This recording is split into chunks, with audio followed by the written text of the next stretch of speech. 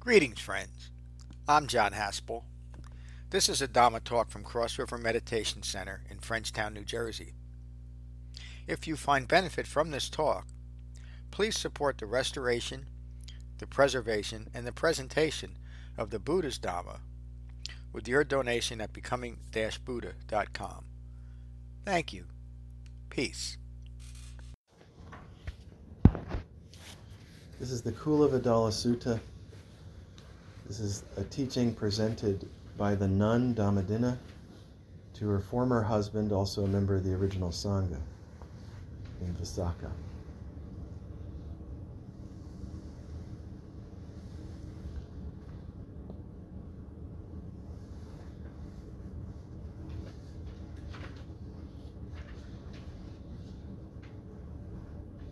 Just going to read John's introduction.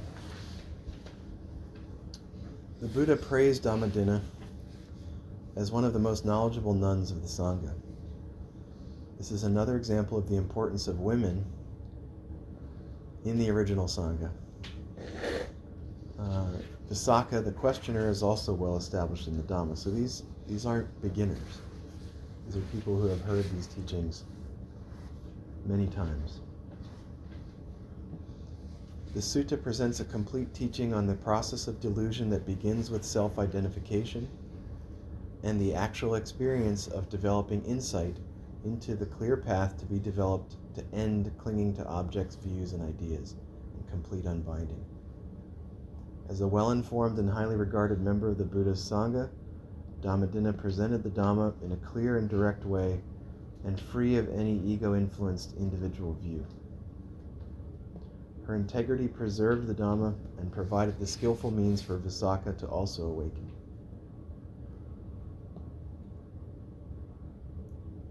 So begin.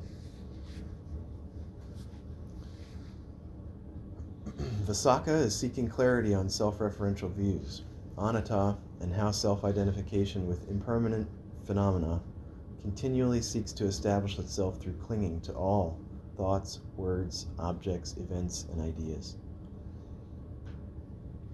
Dhammadinna. What is self-identification as described by the Buddha? Visakha. The Buddha teaches that self-identification is established by clinging to form, clinging to feeling, clinging to perception, clinging to fabrications, and by clinging to consciousness. These 5 clinging aggregates are the self-identification taught by the Buddha. John's words. Anatta seeks to continually establish itself in every form, feeling, perception, mental fabrication, and indeed every thought. This is the personalization that we were talking about. That is the clinging. Visakha continues. Your answer is very helpful. What then is the origination of self-identification to form, feelings, perceptions, fabrications, indeed in every thought? It is clinging, Visakha, that brings continual establishment of anatta, clinging born of craving, accompanied by passion and delight. Craving for sensual pleasure, craving for the continued establishment in this world and other realms. This is the origination of self-identification as taught by the Buddha.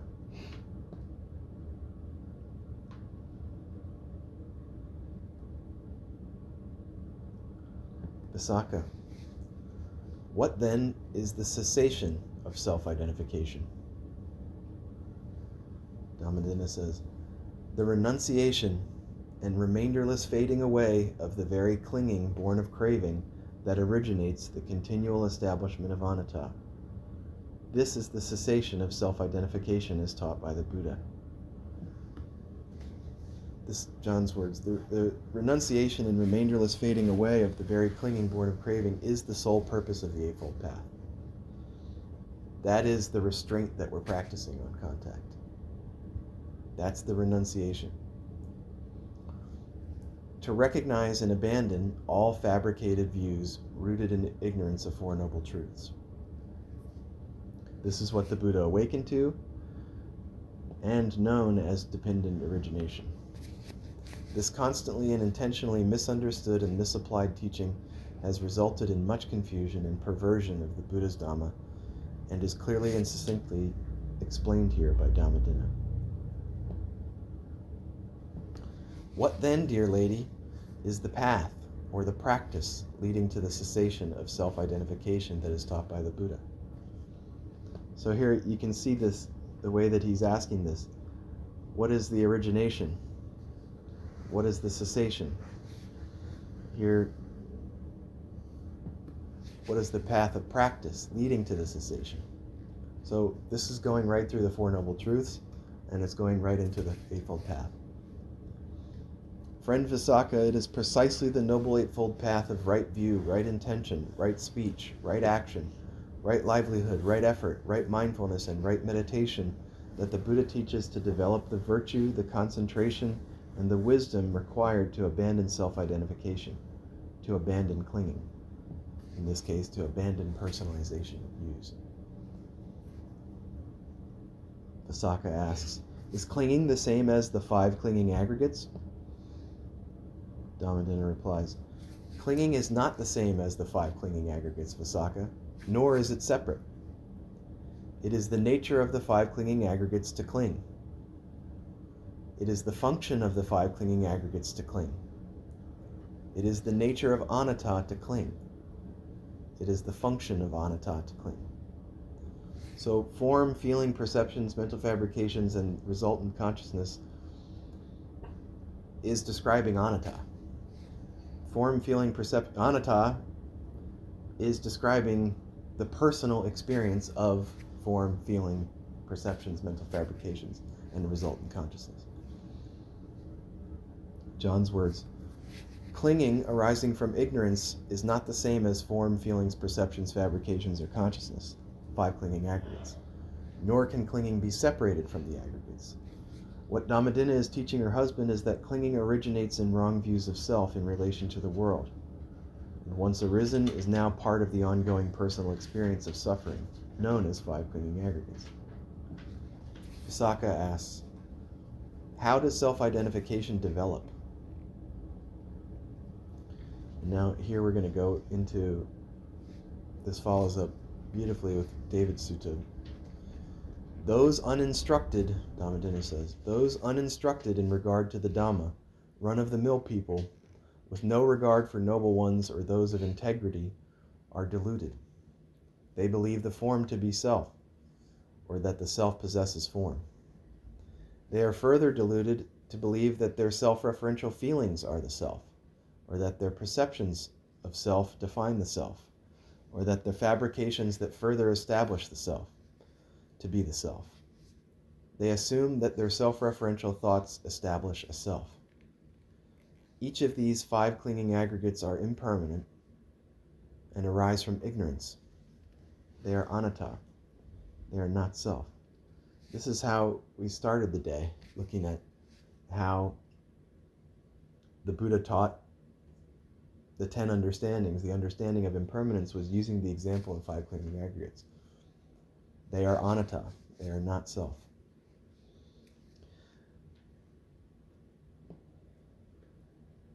How does self-identification not develop?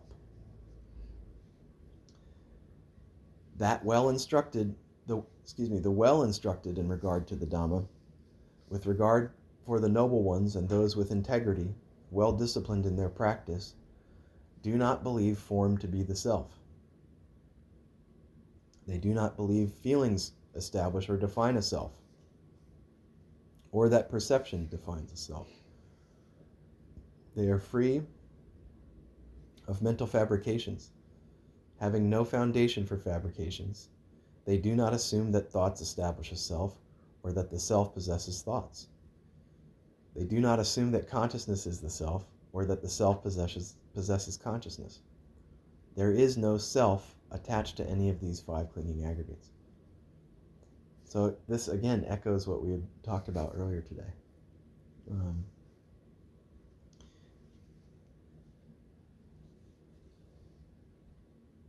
just going to read a little section of that again. The well-instructed in regard to the Dhamma, with regard for the noble ones and those with integrity that have integrated the Eightfold Path,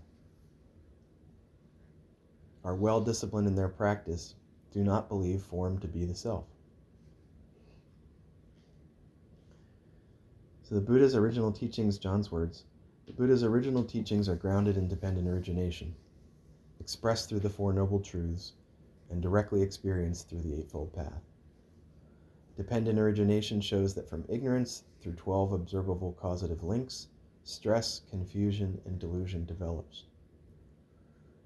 The well-instructed in the Buddha's Dhamma, free of anatta, have developed a non-distracted mind, bringing useful insight into reality. Wisdom has replaced ignorance, fabrication and deluded beliefs have ended. They have integrated the Eightfold Path. Visakha then asks if the Eightfold Path is fabricated or unfabricated. And Dhammadinna replies that the Eightfold Path is fabricated. The Eightfold Path is fabricated, arising from form, feelings, and perceptions, as it is a teaching developed within the sphere of the impermanent phenomenal world. So this is important, that sort of we train our attention, we train our minds to remember all of these words and sequences and lists and numbers and all of these things, and we create associations based on them. Fabricated. Oh no, I can't do that. That's bad. But here in this context, we need to understand that the Eightfold Path is fabricated. It's a framework in order to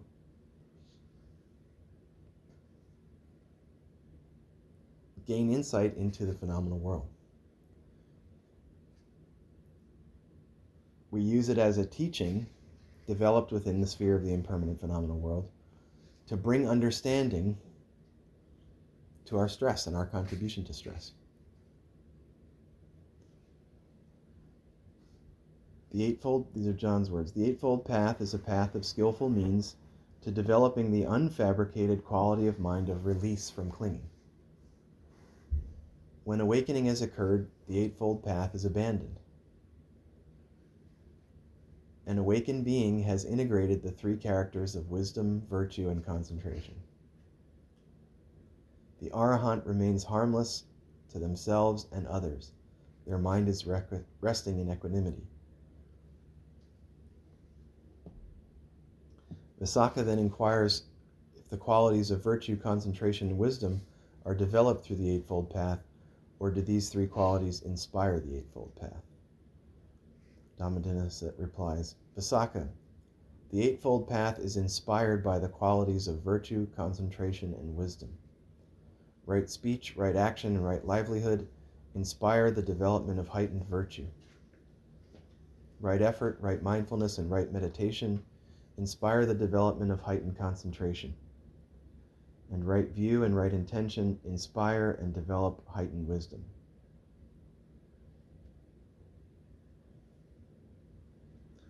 Visakha,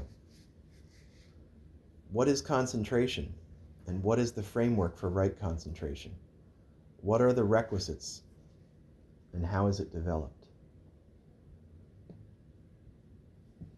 Samadhi, non-distraction, is concentration. The framework for right concentration is the four foundations of mindfulness. Being mindful of the breath in the body, being mindful of feelings arising and passing away, being mindful of thoughts arising and passing away, and being mindful of the present quality of mind. Right effort provides the requisites for right concentration. You should always endeavor with skillful desire and persistence for the non-arising of unskillful qualities and to abandon unskillful qualities that have yet arisen. And Visakha, always endeavor with great desire and persistence to generate skillful qualities that have yet arisen and to maintain skillful qualities that have arisen.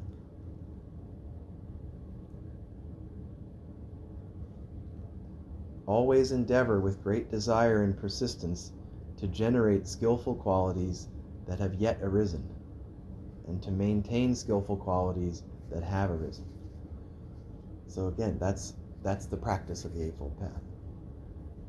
That's the purification of the mind. What are fabrications, dear lady? Dhammadinna says, there are three: bodily fabrications, verbal fabrications, and mental fabrications.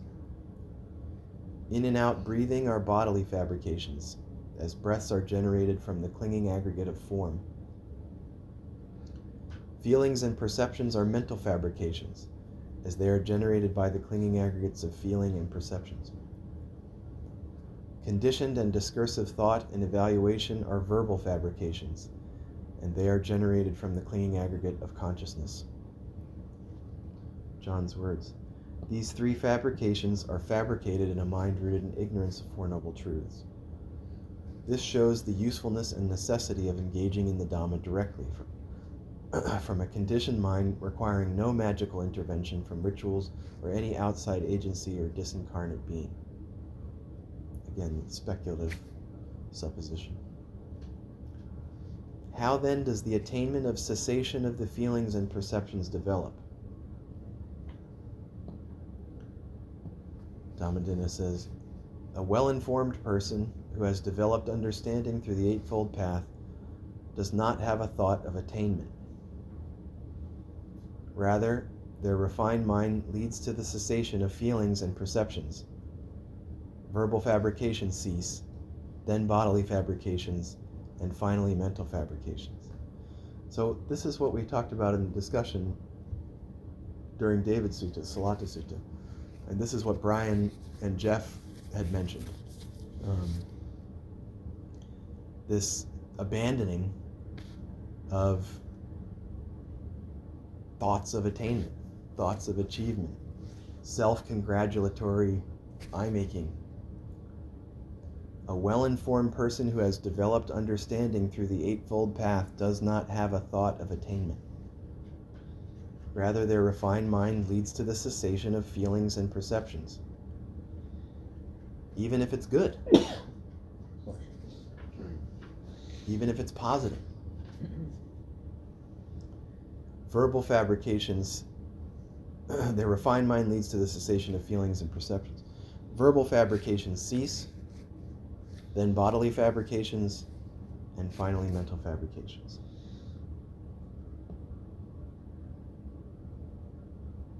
Dhammadinna continues. Hey, Matt? Yeah? I just turned my mic on. Just to make a point there, because there might be a point of confusion where in and out breathing is a fabrication. Remember in this the sequential context of this particular sutta, where now the Buddha or Dhammadinna is telling the Saka, it's because of your view of your self-referential view of your form that your breath becomes something other than simply an anchor uniting your mind and your body. In other words, we attach mystical or magical connotations to something as direct and human as our breath, such as there's a vibration to the breath or something like that. The Dhammadinna is just reminding the Saka your breath is just your breath. Thank you, John. That's important. Did everybody catch that? Yeah. Mm-hmm. Thank you, John.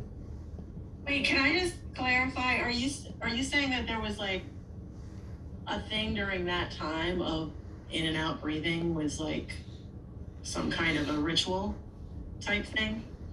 Well, every I did see that and get a little confused. So yeah, no, I shouldn't say that. Many traditions create magical connotations to even something as simple as the breath. In other words, the breath is, if you can use the breath to do things other than just deepen your concentration. And so in this sequential context of this particular sutta, Dhammadinna is reminding the Saka that your breath is just your breath. Don't have any self-reference to your breath. It might make even more sense to you, Jen, when I think you've noticed is that people that have had a lot of stress, PTSD sufferers, can have a difficult time connecting to their breath because it's something for it. When we get tense, we tend to catch our breath. That's a fabrication that we're applying to our breath, because we're seeing something more into it. And here, Visakha is really just saying your breath is just your breath. But if your mind is caught in a fabrication, you can create more out of your breath than just that. That's all it means. Thank you. Thank you for asking. And that would be a bodily fabrication. Yeah. Yeah. I'm just going to read that one more time. A well-informed person who has developed understanding through the Eightfold Path does not have a thought of attainment.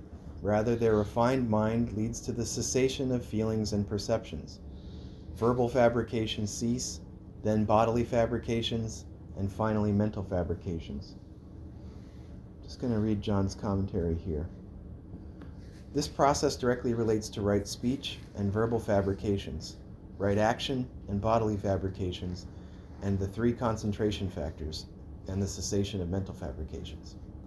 Of course, the entire Eightfold Path is a mutually supportive practice of developing cessation. Mindfulness of right speech is often the initial insight into clinging.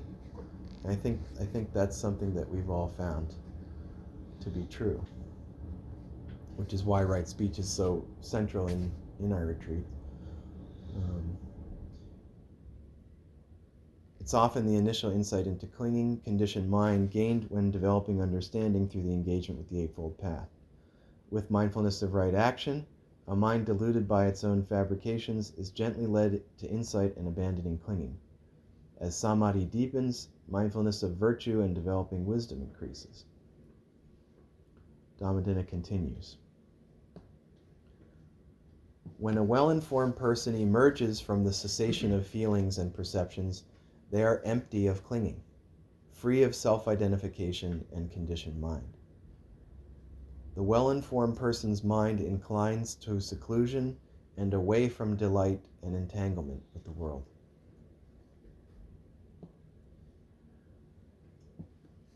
When a well-informed person emerges from the cessation of feelings and perceptions, they are empty of clinging, free of self-identification and a conditioned mind. The well-informed person's mind inclines to seclusion and away from delight and entanglement with the world. John's words. The Buddha describes an awakened human being very simply as unbound, from clinging, and the quality of mind of an awakened human being as calm. This may seem rather simplistic and mundane, but when seen within the context of the Four Noble Truths, it is clearly seen that the endless cycle of wandering through samsara, anatta, subject to continuous confusion and disappointment, has been brought to cessation. The remainder of human life can be lived in lasting peace and happiness. Again, Visakha, how many kinds of feelings are there? There are only three types of feelings, Visakha. There's a pleasant feeling, painful feeling, and neutral feeling. Pleasant feeling that changes becomes painful. Painful feelings that change become pleasant. Neutral feelings may change as well to either pleasure or pain. All feelings are subject to anicca or impermanence. This goes back to what we've been talking about earlier again, with the well-instructed person isn't running pleasant feelings or painful feelings or neutral feelings through their preferences, through their anatta, through their self-centered conditioned thinking. They're not reacting to these things. Pleasant feelings can give rise to passion obsession. Painful feelings can give rise to resistance obsession. Neutral feelings can give rise to ignorance obsession. When a well-informed person is withdrawn from the obsession of sensual fulfillment and withdrawn from unskillful qualities through meditative absorption, they abandon passion and passion obsession. Yearning for final liberation, resistance obsession is abandoned. Deepening meditative absorption, ignorance obsession is abandoned. So this is referring to jhana and jhana practice, deepening our concentration through jhana meditation. Dear lady, what then lies on the other side of ignorance? You can see Visakha's clinging mind.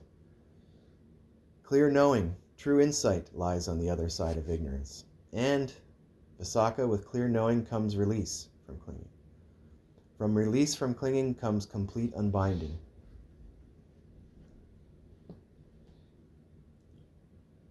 Dhammadinna, what then lies on the other side of unbinding?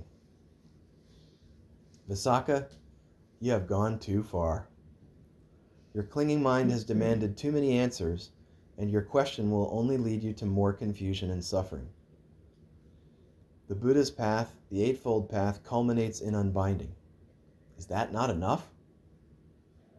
If you wish, go to the Buddha and ask him. Let his answer be enough. Visakha was delighted in Dhammadinna's teachings. He bowed to her and left for the Buddha. Finding the Buddha nearby, he sat to one side of the Buddha and recounted what Dhammadinna told him. The Buddha replied, Teacher Jen is very wise and of great discernment.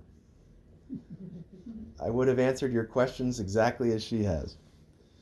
This is how you should remember these teachings. Visakha was pleased by the Buddha's confirmation. That's the end of the sutta.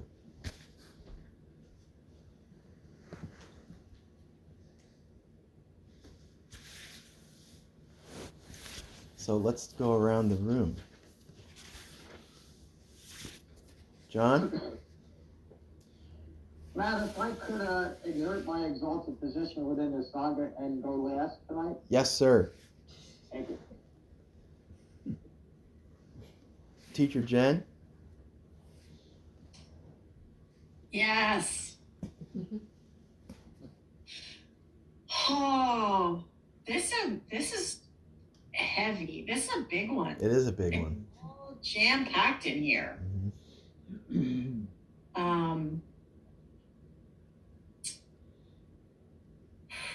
Yeah, I think I'm gonna pass. Take noble silence. Thank you for your teaching. This was great. And yeah, I'm just still digging through it. Becky?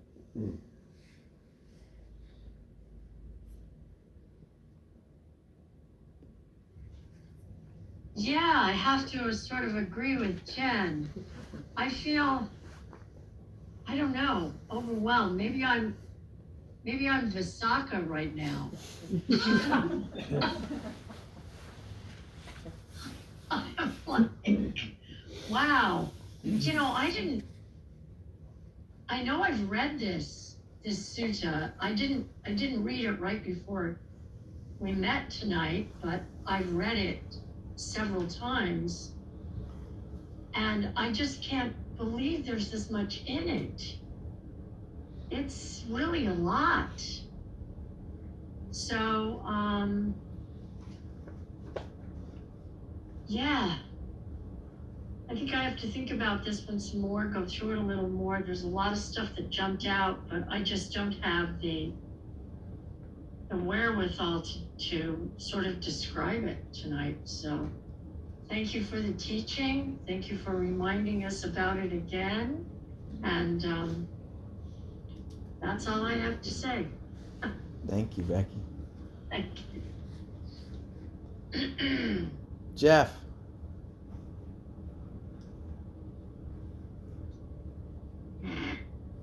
I'm so glad you two said you were overwhelmed by it. I was sitting here feeling pretty inadequate. I do have a question, kind of a mundane question. The same paragraph, Jen, that you had a question in, the last line it has, conditioned discursive thought and evaluation are verbal fabrications.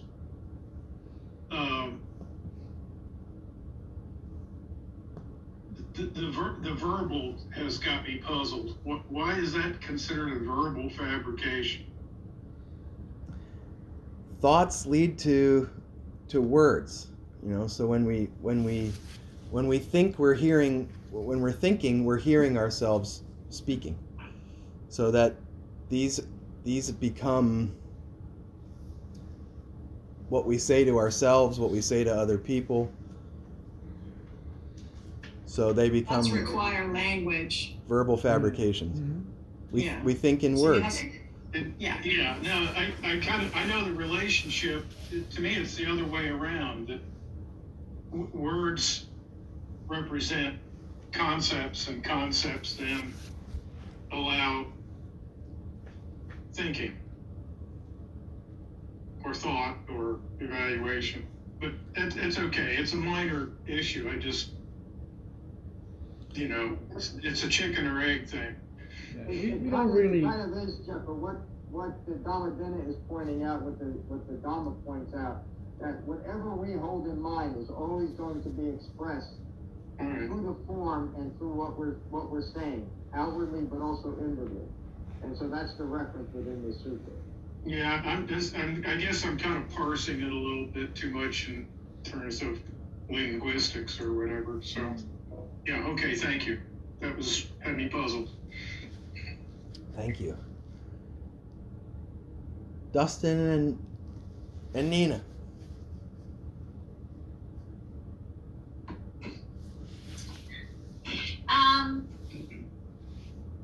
I was, to me, I think in pictures often, and for me, I just have like this image of like a Venn diagram that keeps giving birth to like more and more bubbles. Janice, so I she's speaking your language. have a lot to say about the information. It was a lot of information, and it felt more like, I felt less able to connect to it because it was a lot of definition. It felt like to me. I don't have something to add, unfortunately. That's okay. Sorry. That's okay. I don't either. I feel like it went over my head. That's okay. We'll do it again. Ready? Yeah, ready. Yeah, my notes. Yeah, nice. What's my Venn diagram? Thanks, guys. Thank you. Karen. Hey, everybody. Thank you for taking this one, Matt. I'm going to take noble silence. Thank you. Dr. Kev. Hi. Yeah, I mean, I think it's very heavy. This is such a complete teaching, though. I mean, it really encompasses everything. And I think if you had this standing on its own, this is all you need to know. And I think it is nice. It's such a flower. Like each concept it keeps it opening from another concept, from another. The question and answer is so compelling to me. But I think if we read it and study it, and the way you presented it was fantastic. I think it really is complete, and it explains it all. I don't know if I could re-explain it, but reading it loud again, but it's wonderful. Thank you. Thanks, Ken. Brian. Hi, Matt. Thank you for this. Honestly, it's like the nicest divorced couple in the history of humanity. But I can kind of see why they're divorced. Vasaka, you have gone too far. Yeah, nobody likes clinging, right? For me, like what jumped out was similar to those Venn diagrams, but just showing how circuitous a deluded mind is. You just keep running in circles in your own head, and if you don't have that right view to pierce that veil, like you're just stuck in that circle. And definitely, to Kevin's point, how that just stepped and walked through all of it, and you could just see those circles building and building and building was fantastic. So thank you for the teaching. Thank you. John.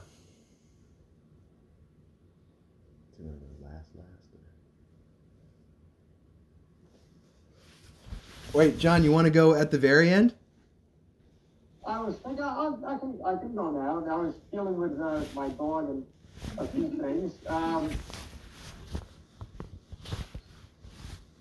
There is an awful lot in this sutra, and you hear me say this often. It's a complete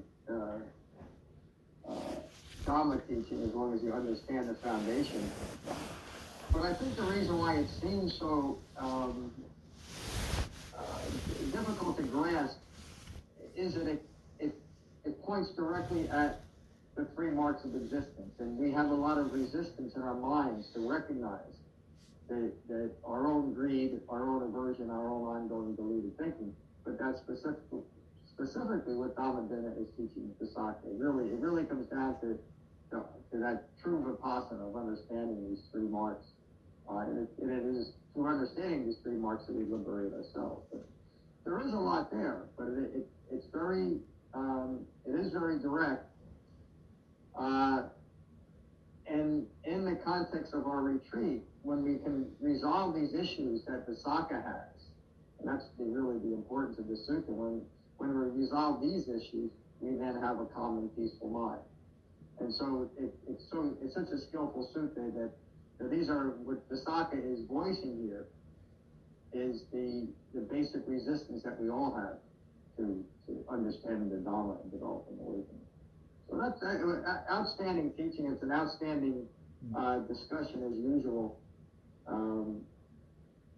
And the last thing I'll say about this is you see how these suttas are building on each other. There was a nice connection between this one and what David taught.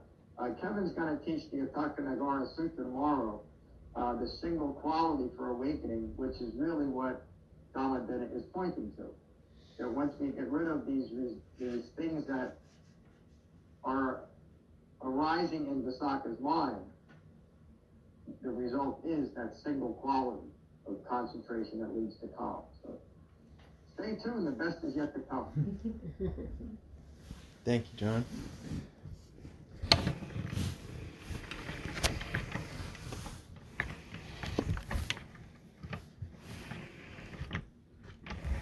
Ram.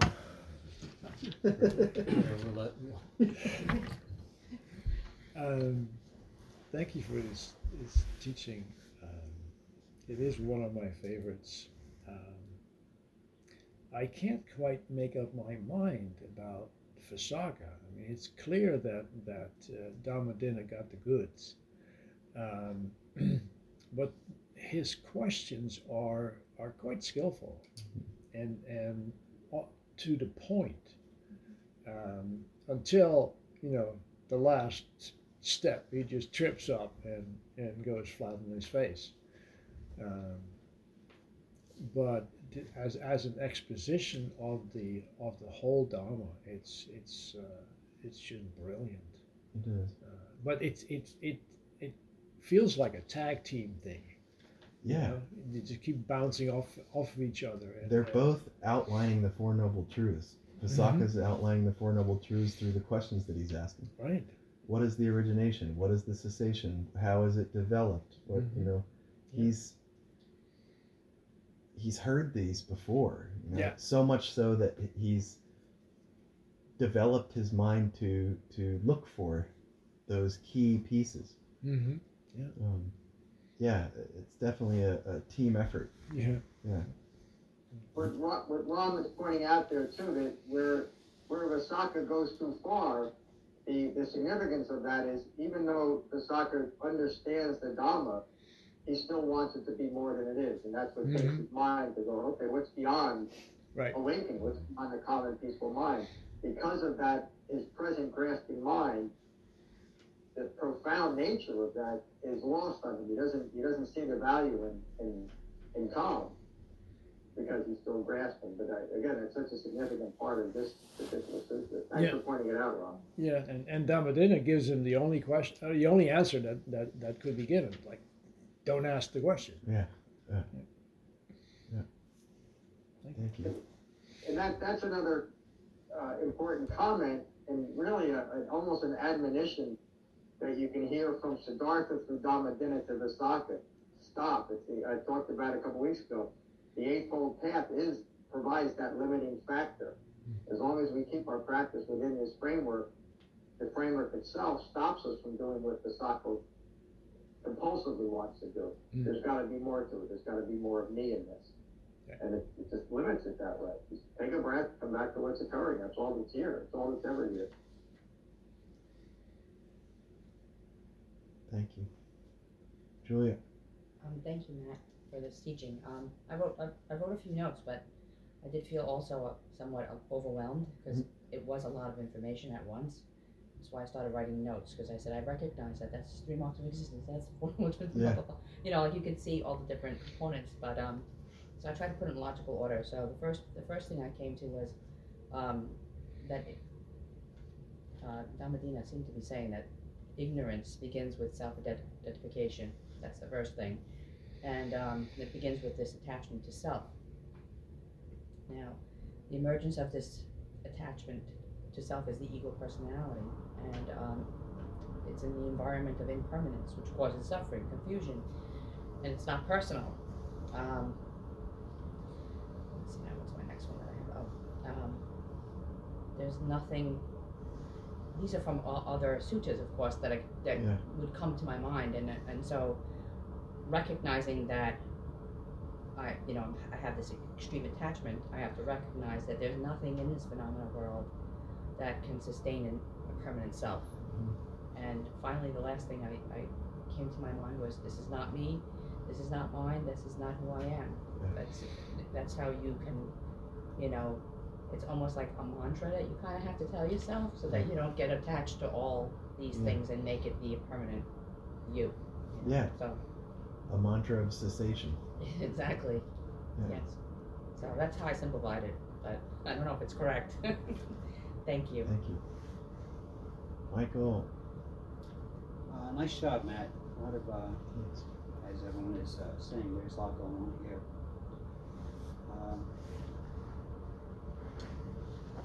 I have a couple of things I underlined here, and these pages aren't marked, so I'll just read some I thought was important. A well-informed person who has developed understanding through the Eightfold Path does not have a thought of attainment.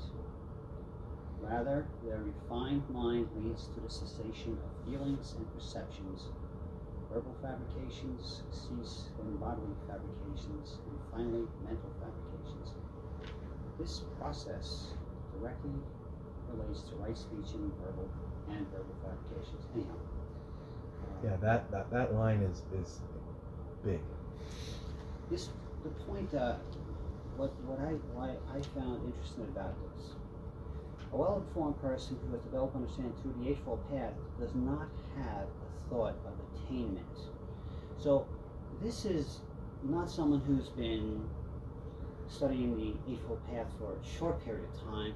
They actually understand and can recognize their own ignorance to a point that they can recognize desire in the present moment, and they have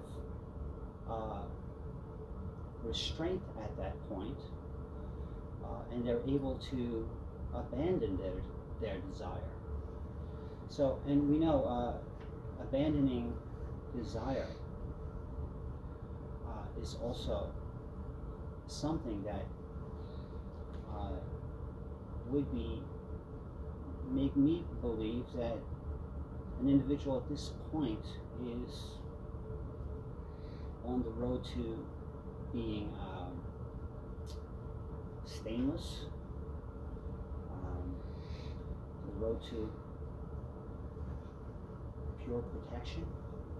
So we're talking about someone who, again, if we think about our days, when we go through our days, how desire plays into every moment of our day, right? Mm-hmm. So this is a individual, again, who is at a higher place in their understanding. I believe then someone who has such control over their desire and the recognition and, again, restraint over that desire, I do believe that this person has a fully integrated Eightfold Path there. The fully integrated Eightfold Path is also that which would support the abandonment of desire, obviously. So I'm just thinking, again, this particular understanding, or to be in the place where Visakha is, he's been at this a while, and it's no doubt one of the most difficult things I'll speak for myself, I don't want to speak for everybody. One of the most important things for me to develop my understanding of the Dhamma is to create that stillness in my mind so that I recognize my desire in each moment of my practice. Yeah, I mean, I really like the way that you drew that out, because that line in particular is someone who has developed cessation of feelings and perception. Yes. The aggregates are seen as that, just the aggregates. So this goes back to the first sutta of the day today, which was the 10 understandings. So this is someone who has totally embodied understanding dispassion and understanding cessation. They have understood.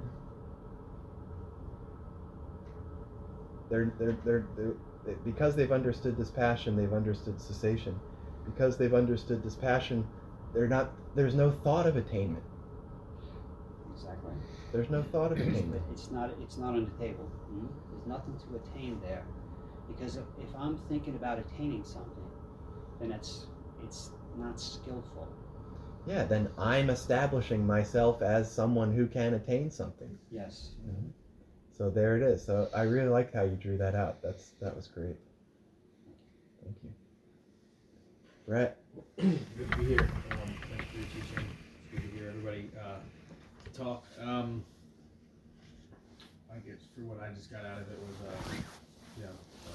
being okay with what's coming up, and and not identifying with the aggregates, and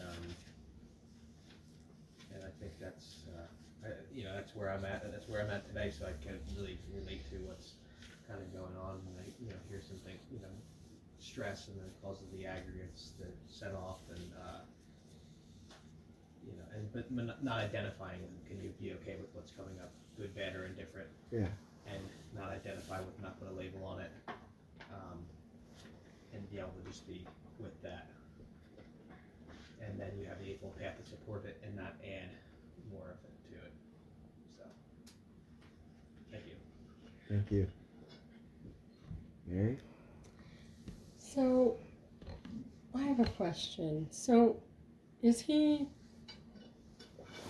like a representation of somebody who's gone so far in his practice, but he's come up against his own resistance or his own accountability? Like, why, if he has all that training, so many questions still? Is he just representing any one of us that could be on the path and studying, but we run up against our own resistance? That's the same sense that I got, is that it's illustrative of a tendency in our mind to continue to grasp and cling, continue to establish ourselves through attainment or through whatever. In that, want to know. Yeah, gotta know. Or is it doubt? Is there doubt there? Yeah, jumping ahead. Tomorrow we're going to hear about that, and it's a little bit of a teaser, but if I can, if that's all right.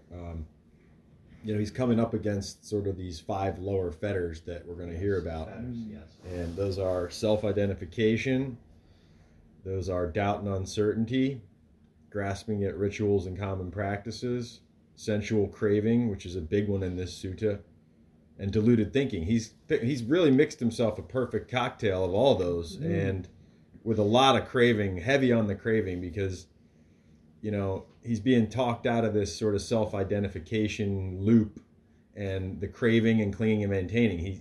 We draw back to it. It's the nature of clinging aggregates to cling. It's the nature of clinging to further more clinging.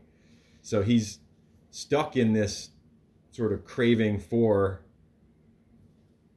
what's next. He's got to attain something. He's looking at his ex-wife. There's probably a little bit of a personal thing that he's history there, and then he's wondering how he can get to that. So there's definitely a lot going on in his mind. But you can hear the compassion coming through this. That that's the lineage of the teaching. She's really gentle with him, and hopefully they had another conversation and he got his compass trued back again. He seems like he's doubting Dhammadina. Agreed. Agreed. So she says, well, listen, it's a personal don't take thing, my I word. think. Go talk to the Buddha about Yeah. it. It's interesting because it's interesting because the source isn't the Buddha. It's not Ananda. Right. Yeah. It's. I wonder if it's a literary device. No, the source is Ananda still, because Ananda was there when Visakha went to the Buddha. The Buddha, so he knows that part. Yes, but Visakha recounted the whole conversation. So that's how they people establish. in that time could.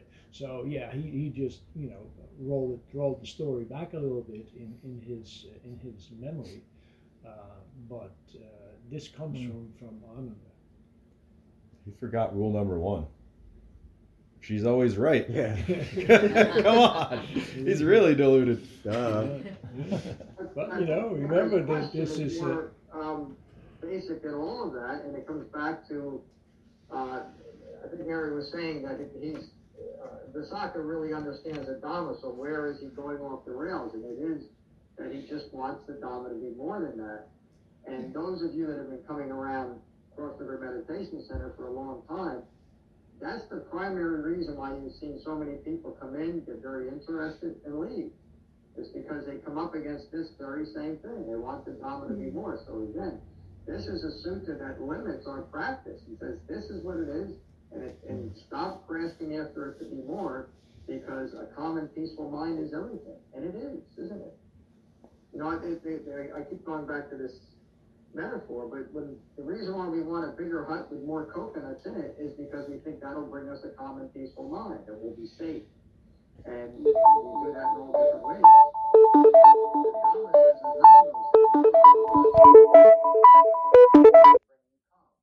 Understanding will. And in this sutta, it's just stop wanting it to be more than it is. It's so basic, and you could say it's so mundane, that a mind that is rooted in grasping after, continually establishing a form, a calm mind will never be enough, because it's just simply too damn boring. We don't want calm. We want excitement. We want something that's going to keep me going. Even Lauren, I think Lauren's not on tonight, that question that she asked kind of infers this. There's got to be more to life than just a calm and peaceful mind. There ain't, folks. Life with a calm mind. Is that not enough? Yeah. Life with a calm mind. I spent a good half of my life trying to get to the bottom of a vodka bottle because I thought that it would give me a calm and peaceful mind. And usually I got, right past the calm and got to unconscious. So it's not calm. And again, I'm using that as an example, but we do it not just with drugs and alcohol, we do it with everything. We do it with TV, we do it with Facebook, we do it with relationships, we do it with shopping. We do it with Dhamma practice. And we fall into this trap that it's got to be more than this.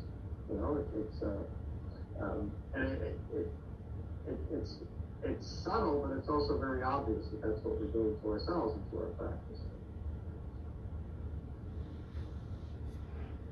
Jane? Thank you. There have been times in my professional life where people have said, well, thank you for that information, but I'm going to ask that man over there.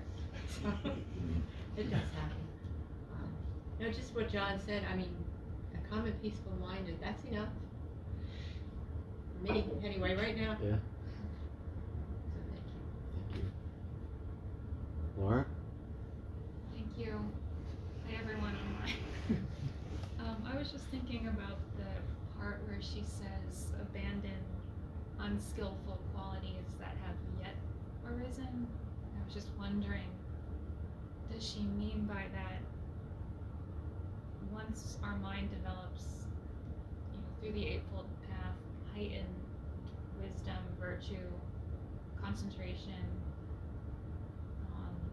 I remember you saying, which kind of struck me at first, that the Eightfold Path is a fabrication, and that once you cultivate that, it falls away, that fabrication. But what exactly does she mean by unskillful qualities that have yet arisen, like by present cessation and Just that, in that through the practice of the Eightfold Path, of right speech, right action, right livelihood, right view, right intention, right effort, right mindfulness, right meditation, unskillful mental qualities that have yet to arise cease. Because we're using the refined mindfulness developed to the Eightfold Path to not generate those unskillful mental qualities. And you can see them coming. And you have the calm and presence. And that there the restraint comes. Right. You see it coming up and abandon it. I'm going down the road with a big hole in it. Yeah. Hey, listen, I can go the other road. Yeah. Recognition. Mm-hmm. Yeah.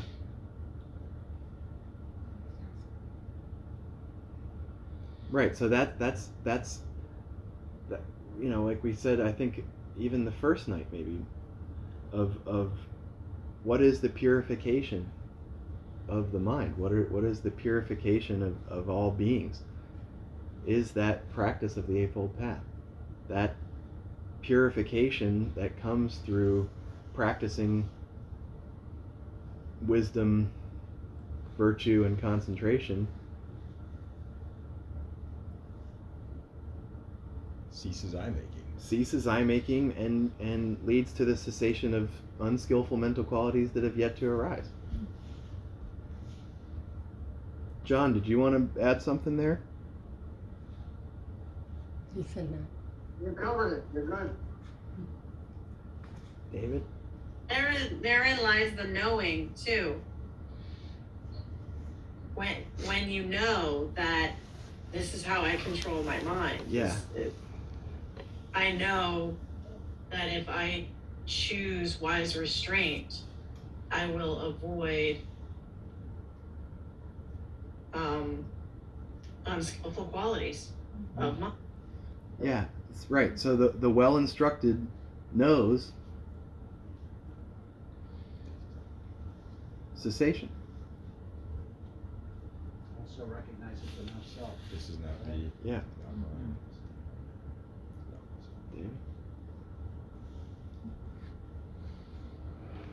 I've heard this a few times, and I'm always interested in the line that the Eightfold Path is fabricated. And I know that throws people off because, for lack of a better term, you become very attached to this path. And I remember reading that helped me kind of get to understand this, and they use the simile of a man using a raft to get across the river, and once on the other side, the man doesn't keep carrying the raft, he puts it down. So that was very helpful for me. Thank you. Yeah. But it can be an excuse to abandon the whole Eightfold Path while you're in the middle of it, because hey, it's fabricated, so I should get right fabrications anyhow. And that was what we were saying earlier of like, and this is how Dhammadinna admonished Visakha. Mm-hmm. Don't you've gone too far. Don't. And I think he was actually carrying the raft. Right. Way fast. Yeah. Okay. Thank you, Matt. Great teaching. Yeah, just to continue what David was saying, it's almost as if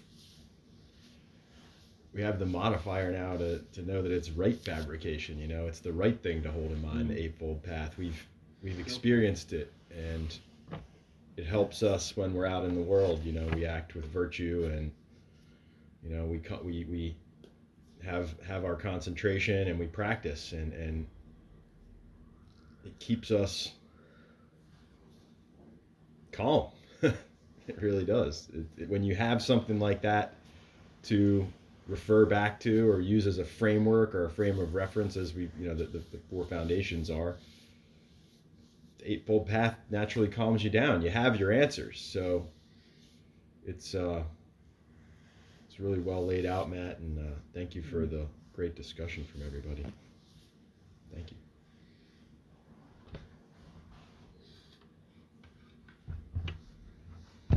So Matt, I would think that when the Eightfold Path is integrated, then it's not a fabrication. It is a fabrication at that point.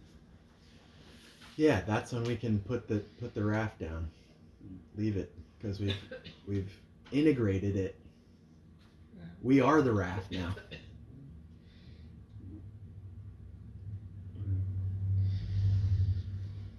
Thanks, everybody. We're just going to finish with metta as we always do. So find your relaxed meditation posture. And these are the Buddha's words on metta from the Karaniya Metta Sutta. This is what should be done by one who is skilled in goodness and who knows the path of peace. Let them be able and upright, straightforward and gentle in speech, humble and not conceited, contented and easily satisfied, unburdened with duties and frugal in their ways, peaceful and calm and wise and skillful, not proud or demanding in nature. Let them not do the slightest thing that the wise would later reprove. May all beings be at ease. Whatever living beings there may be, whether they are weak or strong, omitting none, the great or the mighty, medium, short, or small, the seen and the unseen, those living near and far away, those born and to be born, may all beings be at ease. Let none deceive another or despise any being in any state. Let none through anger or ill will wish harm upon another. Even as a mother protects with her life her child, her only child, so with a boundless heart should one cherish all living beings. Radiating kindness over the entire world, spreading upwards to the skies and downwards to the depths, outwards and unbounded, freed from hatred and ill will.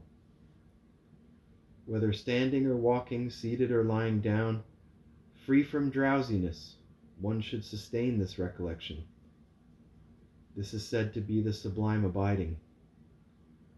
By not holding to fixed views, the pure-hearted one, having clarity of vision, being freed from all sense desires, is not born again into this world. Thank you all for a wonderful evening. Thank you, Matt. Thank you, everyone. Thank you, John. Thank you. Thank you for listening. I rely on donations to support the continued restoration, preservation, and presentation of the Buddha's Dhamma. If you find benefit here, please consider a donation at becoming-buddha.com. Thank you. Peace.